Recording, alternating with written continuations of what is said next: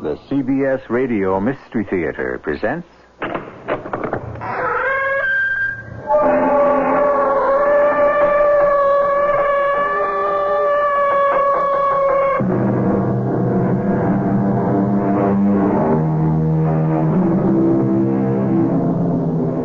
Come in. Welcome. I'm E.G. Marshall. We're back again with that master mystery storyteller, Arthur Conan Doyle. Today's tale is the story of a secret. Who of us does not have some skeleton in his closet, unwanted, unwished for? As an ancient proverb tells us, a secret is your slave if you keep it, your master if you lose it. I cannot bring myself to go in that door. Supposing we let Cartwright go in first. He has the lamp. I'll follow him, Michael, and then you. I thought I had the key. None of these seem to fit. Oh, then we can't open it. But these are the keys your father gave me before he died. If the black door can't be unlocked, there's only one thing to do. Break it down.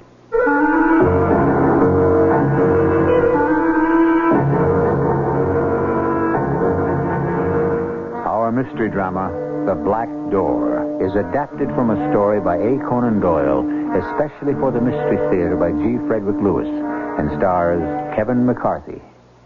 It is sponsored in part by Contact, the 12-hour cold capsule, and True Value hardware stores. I'll be back shortly with Act One.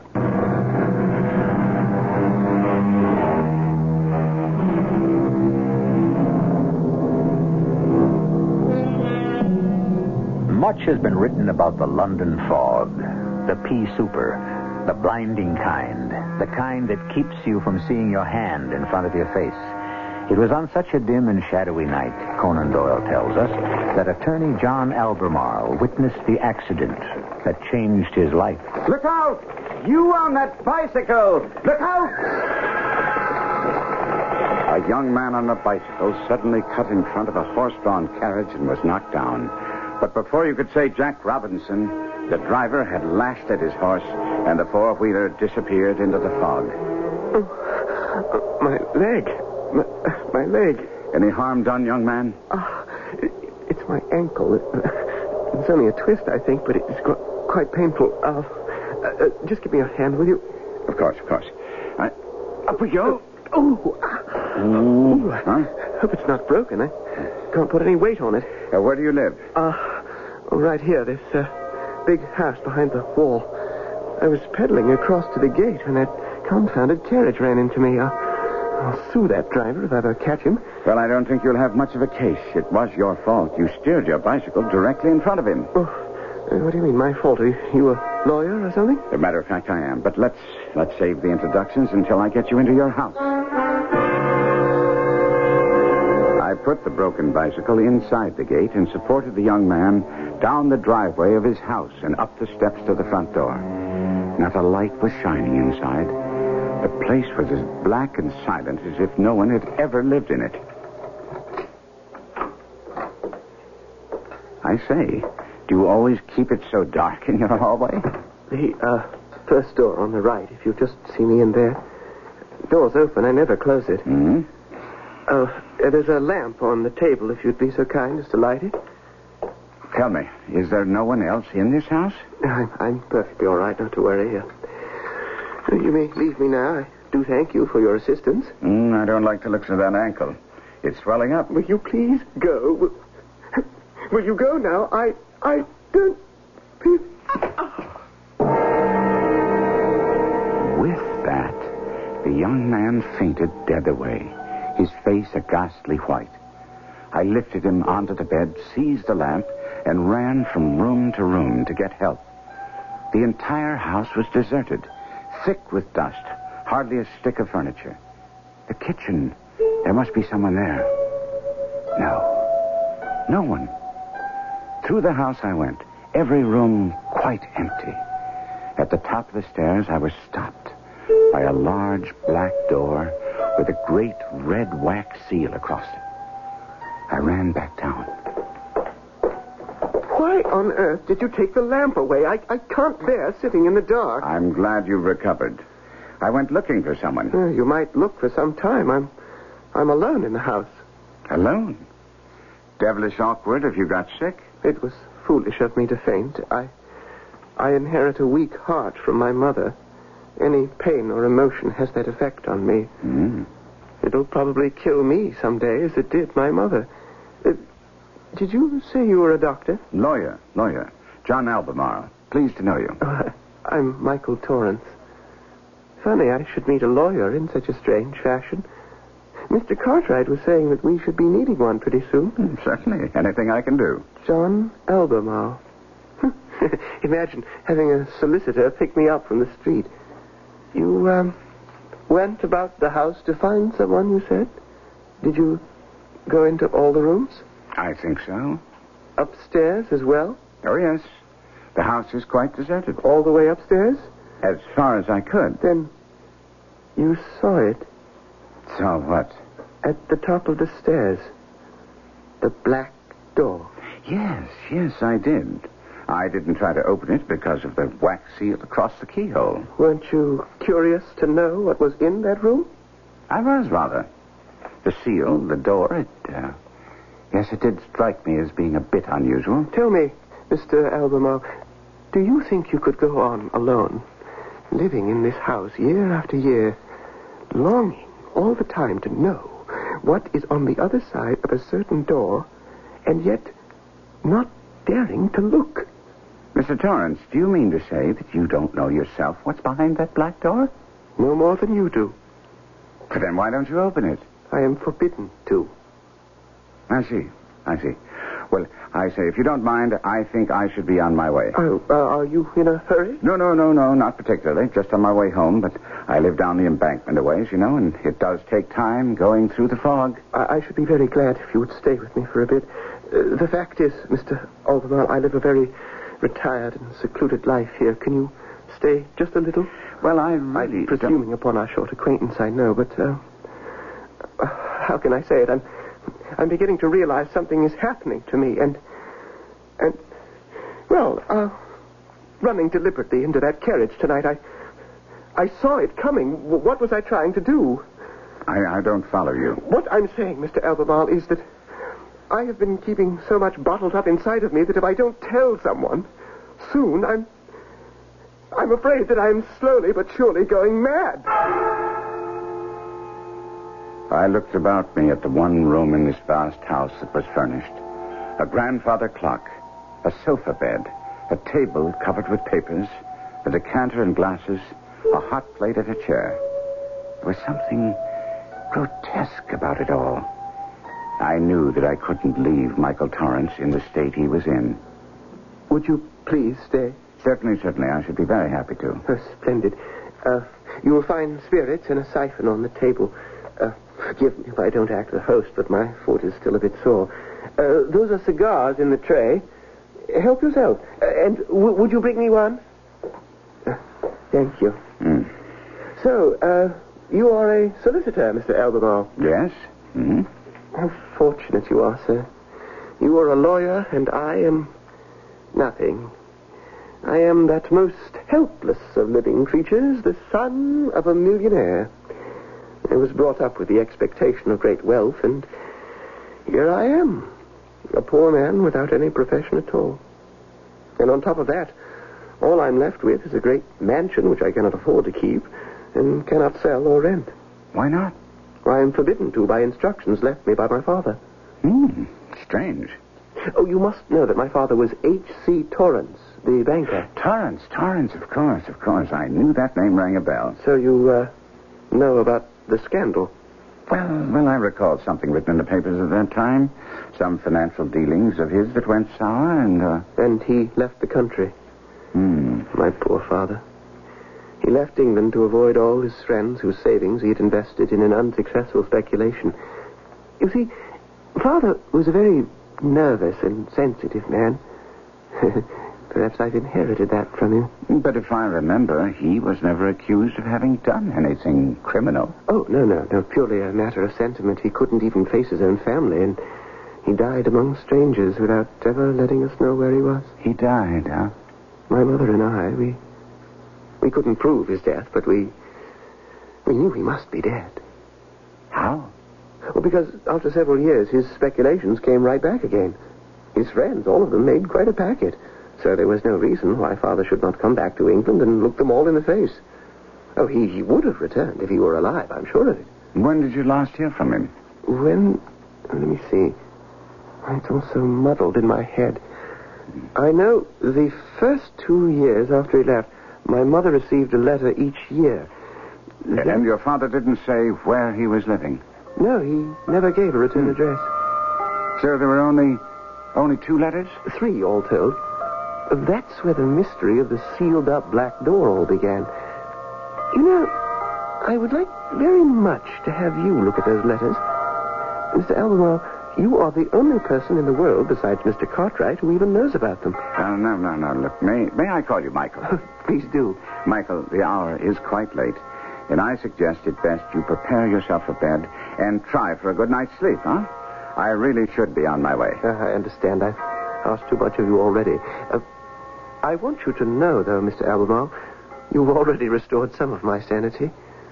You have no idea how terrible a day today has been for me. May I ask why? Well, I've just come back from the cemetery, having buried my dear mother. The prospect of continuing alone is almost more than I can bear. Michael, why don't I stop by tomorrow? I'd like to look in on you and see how you're getting on. Would you, please? Lord, what a horrendous day this has been. I hope I shan't experience another like it as long as I live. No wonder Michael Torrance had appeared strange to me that evening. A young man who obviously needed friendship, needed love, and suddenly found himself alone in the world, orphaned.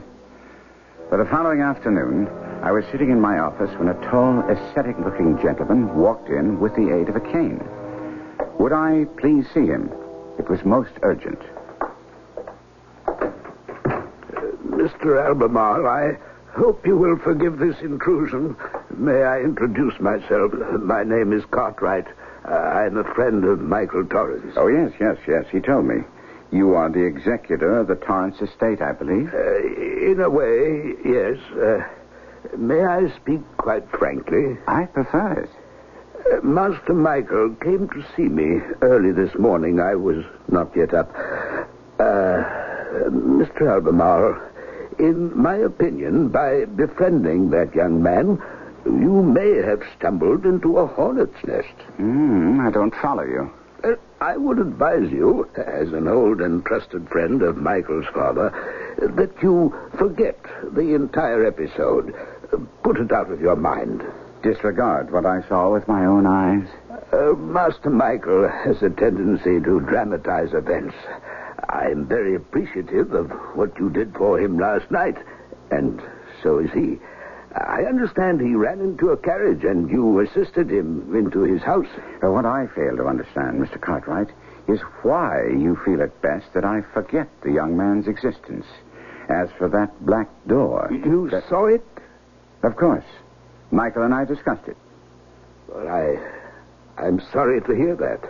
In fact, I had intended visiting Michael today. I left him quite overwrought, which is, of course, quite understandable in a person who had buried his mother that very day. He said that? No, why not? He has no reason to hide it. Master Michael told you he had buried his mother yesterday? You appear incredulous. Isn't his mother dead? Oh, yes. Mrs. Torrance is dead, but she died and was buried 2 years ago.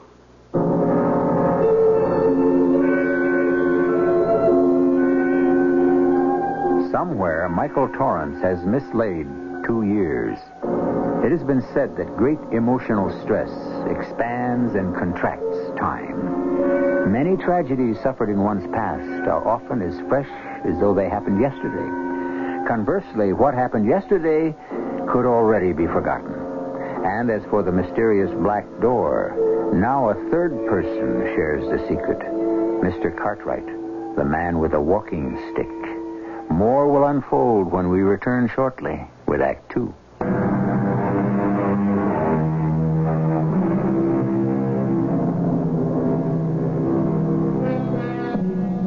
John John Albemarle, an English barrister, has taken on many legal cases in his day, but none as puzzling as the one he happened on by accident.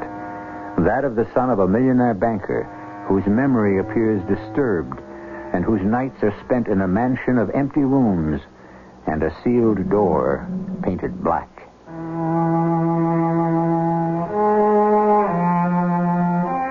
I made no promises to Mr. Cartwright not to see young Torrance again. He gave me his card, and as soon as he had gone, I hailed a cab, giving the driver Michael's address. I rang for a long time. Finally, he came to the door. The glassy look in his eyes had disappeared. He seemed genuinely pleased to see me, and as we sat over whiskey in his one room, I told him of Cartwright's visit. Oh, that is strange. He asked me who you were. Naturally, I told him. He gave me your address, but I never dreamed he'd go see you. I wonder why. Michael, just who is he? Cartwright? Oh, he was my father's confidential clerk.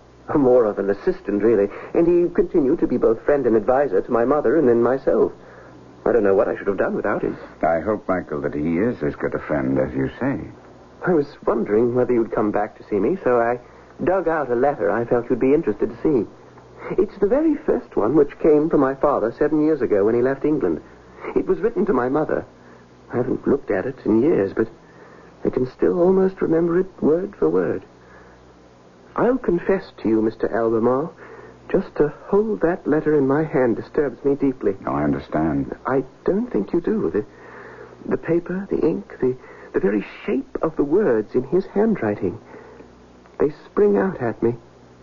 I can almost hear his voice as I read it. Let me, then. No. I must rid myself of this constant feeling that my father is watching my every move. It's an obsession, I know. I must face up to it. Now, this is what he says. My ever dearest wife, since the doctors have told me quite privately how weak your heart is and how harmful any shock might be, I can no longer refrain from telling you that things have been going badly with me. This will cause me to leave you for a little time, but it is with the absolute assurance that we shall see each other very soon. Don't let our parting impair your health, for that is what I want above all things to avoid. I can't go on, Mr. Albemarle. Do forgive me. I cannot bring myself to read any more. May I look at the letter? Thank you. Yes, he details how the black door is to be kept sealed until you are 21. How old were you then? 14. Sir, read how he ends the letter. It will help you understand what a kind and considerate man he was. And now, goodbye, my own best of wives. During our short separation, you should consult Mr. Cartwright on any matters which should arise. He has my complete confidence, ever and always. Your loving husband, Hugh, June 4, 1881. You know, my father was a man noted for his almost fanatical love of the truth. He was always accurate to the penny. When he said in that letter 7 years ago that he hoped to see my mother very soon, you may rely on it that he meant it. Michael, it seems to me that you are living in the shadow of something quite mysterious. And you should either open the black door or find yourself accommodations elsewhere. It's not good for you to remain here. I couldn't dream of disobeying my father. Did you read his instructions carefully about the door? Let me have it there. Here's the place. Listen to this. I have a request to make, and I implore you to do exactly as I tell you. There are some things I do not wish to be seen by anyone in the room at the top of the stairs. The one with the black door that I used as my private study. I assure you, it is nothing to be ashamed of. But I do not wish you or Michael to enter that room. The door is locked, and I implore you, when you receive this, to place a seal over the lock and leave it so.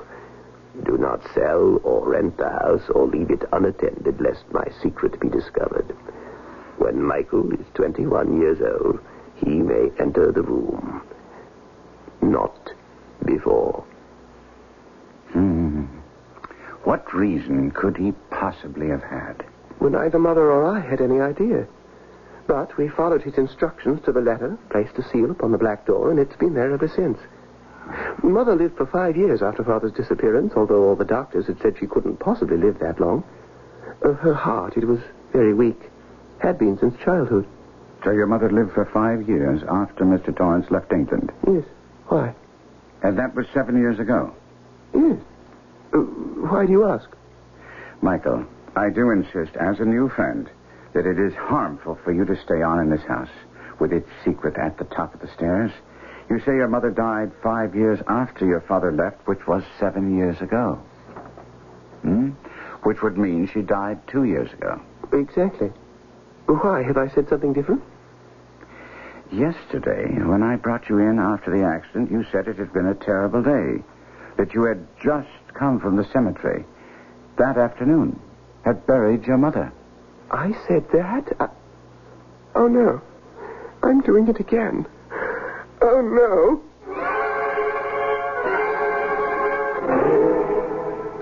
I'm no doctor or psychologist whatsoever, but I do know that to extend a hand of friendship when it is needed can be the best medicine there is. I reassured Michael that anyone could have lapses of memory and that the emotional strain he was under could even alter the fact of time in his mind. I took him to my club for dinner, and we strolled back to his house along the Chelsea embankment. No, that house has no happy memories for me. After Father left, Mother and I were gradually compelled to sell the furniture, dismiss the servants, and, well, as you saw, I'm living alone in one single room. But there is a bright side. What's that? If I can only hang on, in a little over 2 months, I shall be 21. I keep telling myself, the first thing I shall do is unseal and open the black door, and the second, get rid of the house. Something about all this plagues me. Why did your father remain out of the country once the investments he advised others to make recovered? Well, he must be dead. Why? Having done nothing actually wrong, and leaving England because he couldn't bear to face his friends, why didn't he take your mother with him? Well, I don't know. Why no return address on his letters to her? Why conceal it? I don't know. Why allow your mother to die and be buried and still not return to England? Sir, I just don't know. I'm going to tell you, as a man who has known many an innocent person and many who are guilty, it's clear to me your father had important reasons, vital ones, for staying away. That, although nothing criminal could have been proven against him, he must have been afraid something might be, and he refused to put himself within the power of the law. Stop that. Will you stop saying that? I told you he must have died. Is there any other way the facts can be explained? I don't care about explanations. I remember him as an ideal man. His only fault was that he was too sensitive, too unselfish. That anyone should lose a penny through him was unthinkable. My father was a man of honor. Forgive me, my boy, if I appear callous. We lawyers have a way of assessing the facts as we find them. Mike, look out! Look out! I managed to pull Michael back from the road in time, just in time, as the carriage came charging down on him. It disappeared into the night, and we both stood there, gathering our wits and our breaths. A close call. That's twice on 2 different nights you were almost run down. Did you see who the driver was? No, I can't say that I did. Was there someone in the carriage? I had just a glimpse of a man waving a walking stick out the window. Now, let's get into your house. It may be gloomy, but it's safer. What's that you see there? It's a walking stick. Must have dropped from the carriage. Take a look at this, Mr. Albemarle. Have you ever seen it before? Yes, I have, somewhere. Or one very much like it. So have I. Do you know whose it is? Not really. Mr. Cartwright's. It's identical to the one he carries.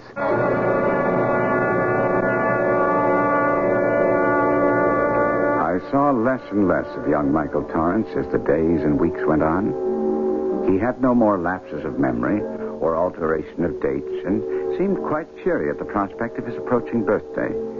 And then one day I was in my law offices in Lincoln's Inn Fields when someone knocked at my door with a cane. Why, Mr. Cartwright, What brings you here? The day of the month and the month of the year. Are you being cryptic on purpose?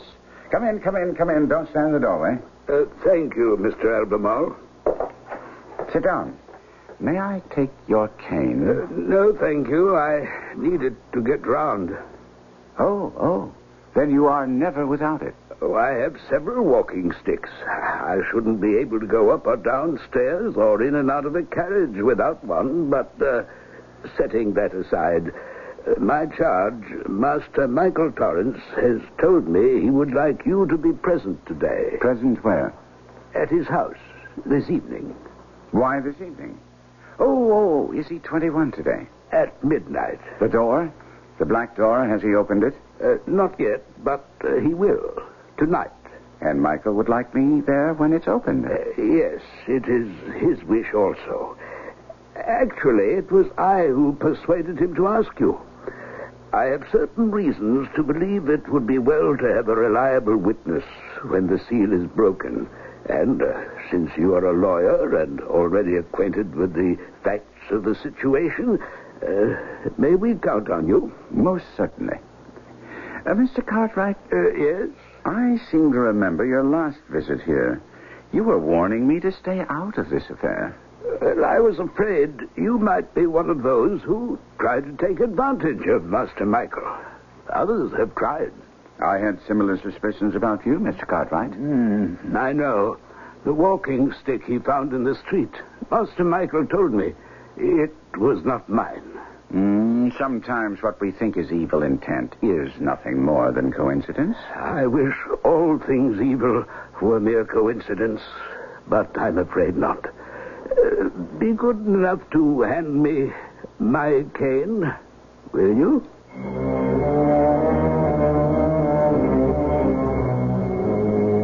As with all stories by the great Conan Doyle, there is always an underlying meaning. Not that we wish to give this tale more weight than it can carry. It is, after all, first and last, the story of a secret. Somewhere, however, runs the thread of honor and dishonor. Hang on, for Act 3 will begin shortly, and that is the act that usually has all the answers.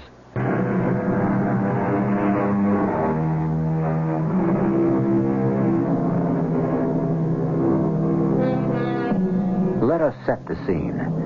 Lawyer John Albemarle arrives at the Torrance mansion a little after 9. Michael, about to turn 21, is quiet and afraid.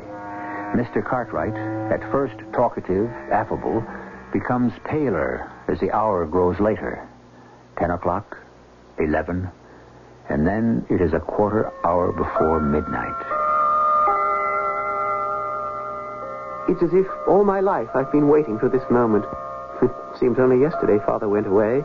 Then Mother got one letter from him, and the next year she got another. Did I ever tell you, Mr. Albemarle, they were both postmarked pairs? Yes, you did. Funny, they both said practically the same thing, even though he sent them a year apart. That he and Mother would soon be reunited. Was that 11:45 that struck? Yes, it was. We haven't long to wait now. Then, when Mother died, there was the last letter I received from him. Did I ever tell you about that one, Mr. Albemarle? You may have mentioned it, Michael. You never showed it to me. Oh, I've put it away. I'll keep it forever. Such a sweet and wonderful letter it was. So typical of Father. Begging me never to think evil of him, as if I could. Saying that sealing up the black door wasn't as important now as when it was when Mother was alive, but that I should be a good boy and wait. I was 19, and he wrote to me as if I were 15 or 16. Funny, the feelings that come over you, as if all my life I've been waiting for the clock to strike 12. It's what comes, I guess, of being born at midnight.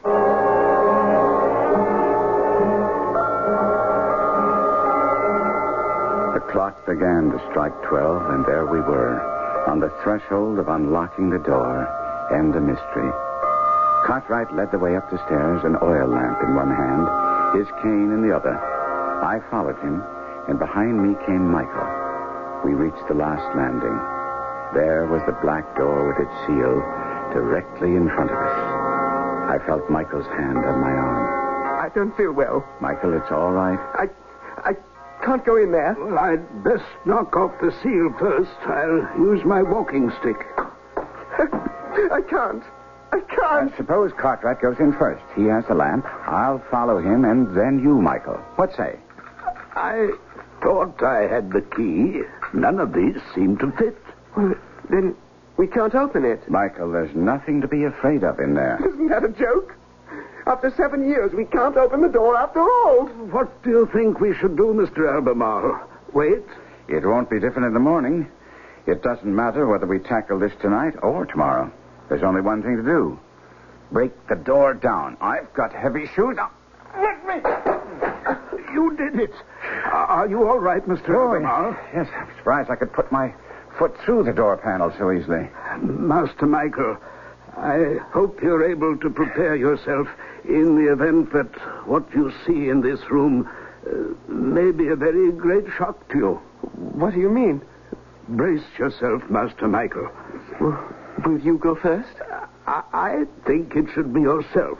Here is the oil lamp. If you reach through the broken panel, perhaps you can open the door. Give me the lamp. Good boy, Michael. There's a key in the door on the inside. Oh, that's why you couldn't get it open. I think I can unlock it. Go ahead, Michael.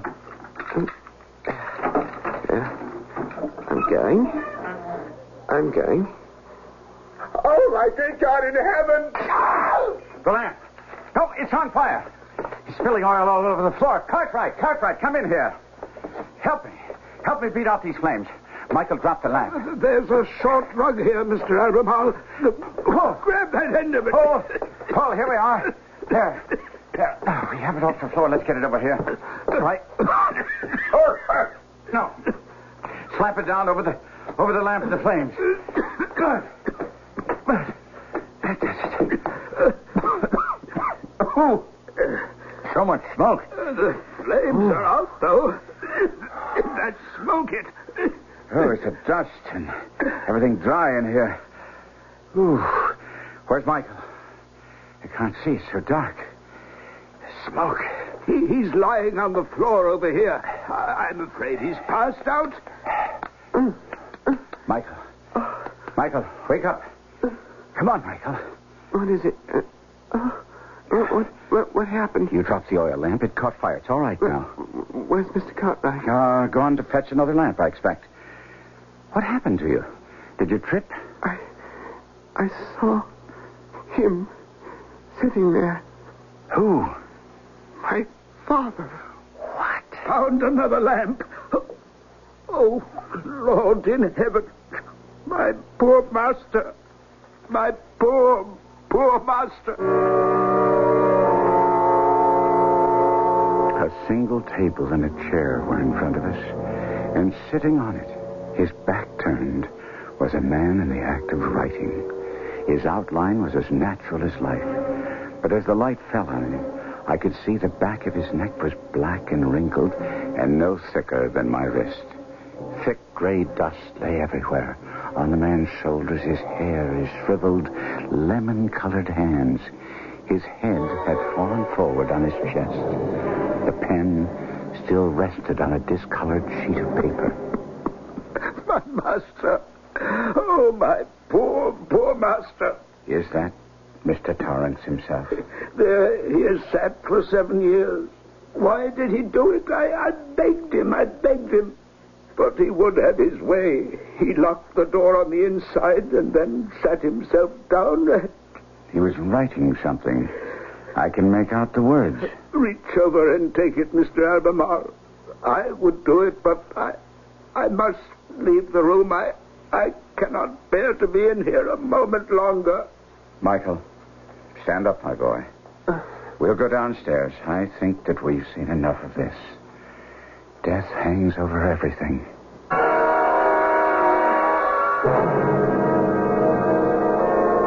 My father.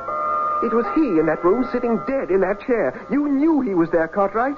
You've known it all along. Yes, I knew it, Master Michael, but you must believe me. I have acted for the best all along. It's hard for me to accept. For 7 years you've known my father was dead behind that black door. You never said a word to my mother or myself. Well, how could I say anything? Oh, don't be harsh with me, Master Michael. Make allowances for a man who has had a hard part to play. Oh, my head is swimming. I can't grasp it. Those letters to my mother and myself, they were forgeries? Oh, no. Your father wrote every word, and he addressed them and left them in my keeping to be posted. Oh, believe me, I've followed his instructions to the very letter. He was my master, and I obeyed him. I've calmed down some, Mr. Cartwright. It's all right. Now, please, tell us about it. I can stand it. It was in this very room, Master Michael. You remember this used to be the morning room. 7 years ago it was, and he called me in here. Your father did. Cartwright, I'm sure you're aware this is a period of great trouble for me. There's no help for it. A great many people, even some who had few savings, are losing everything because of me. Well, it's not your fault entirely, Mr. Torrance. It is my fault entirely. Every person I advise knows I've betrayed them. Oh, no, sir. Cartwright, you see before you a man who deserves no place among the living. But you're too hard upon yourself. Dishonor and betrayal.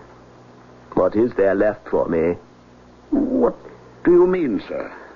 I shall tell you. To leave this world, it's not as easy as one would wish. What I tell you now is in secret confidence, Cartwright. You have my word. The finest doctors I could find here in London have told me that my wife's heart could fail her with the slightest shock. How can I do away with myself, then? You must not, sir. There's the answer. I have made up my mind. Now listen. My wife has been given a few months to live at most. I shall write 2 letters. No, 3. You will go to Paris, Cartwright, and mail each to my wife a month apart. Then, on that unhappy day, when she passes away, you will mail a 3rd letter, which I shall address to my son. In that way, I will be thought still alive.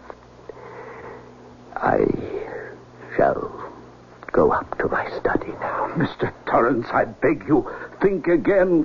For the sake of all those you love, for those who love you. Please, no more. Pray for me, Cartwright.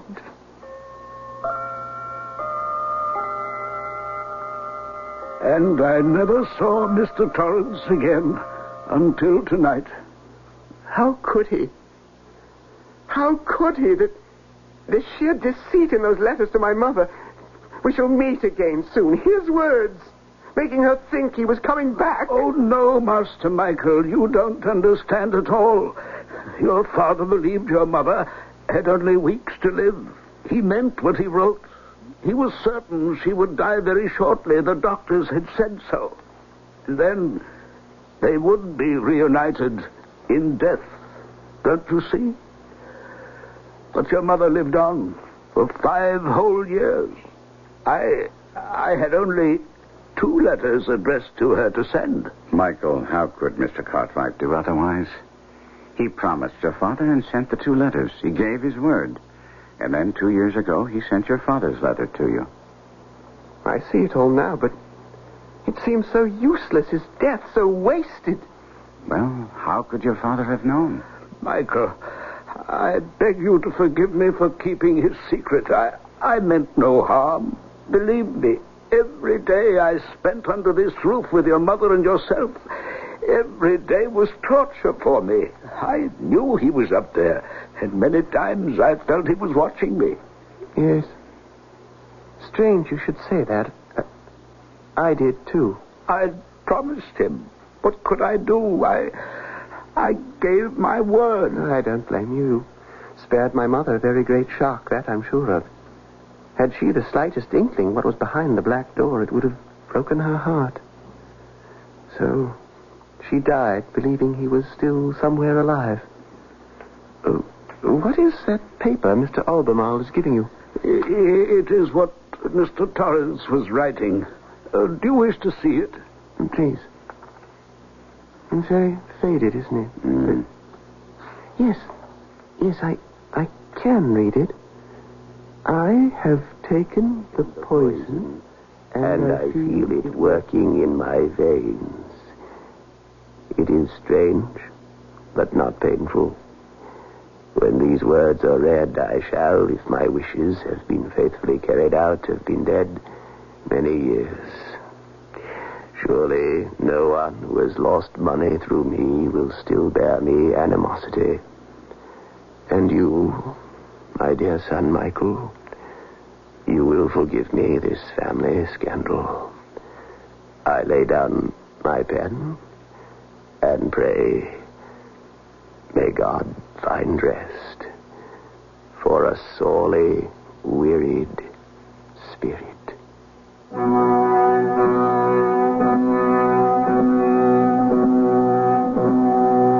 Conan Doyle's tale of the secret behind the black door recalls for us many elements of truth.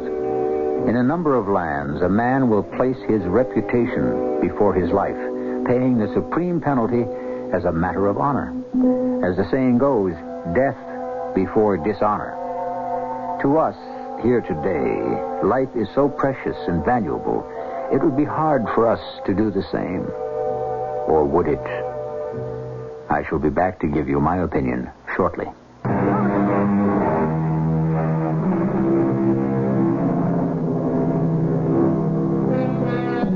How often have we heard the words, "I'd rather have a good name than great riches"? That bubble reputation, the bard called it. All of us seek it. Why is it so important? The only way I can answer it is by turning the question around. Honor, prestige, integrity, where would we be without them? For aren't those the attributes that give humanity to us poor humans? Our cast included Kevin McCarthy, Russell Horton, and Guy Sorrell. The entire production was under the direction of Hyman Brown. And now, a preview of our next tale. Are you saying that Luana Pilbeam, Louisa Plowright, and Laverne Preston may be one and the same person? And 2 years before that, sir, a Mrs. Lillian Pumice collected $2,000 on the death of her husband, Leander. Mrs. Pumice was 29 years old, sir. And I am to assume that all the husbands were elderly gentlemen? Yes, sir. And all passed away from heart attacks? So the physicians stated, sir. How do you account for the fact that she seems to marry men whose names begin with P? Well, sir, it would seem then to be unnecessary for her to change the monogram on her linens and silver. Oh, yeah. Well, Poindexter, what is your recommendation? I suggest, sir, that we investigate the matter thoroughly before we pay Mrs. Pilbeam a penny. This is E.G. Marshall inviting you to return to our Mystery Theater for another adventure in the macabre. Until next time, pleasant dreams.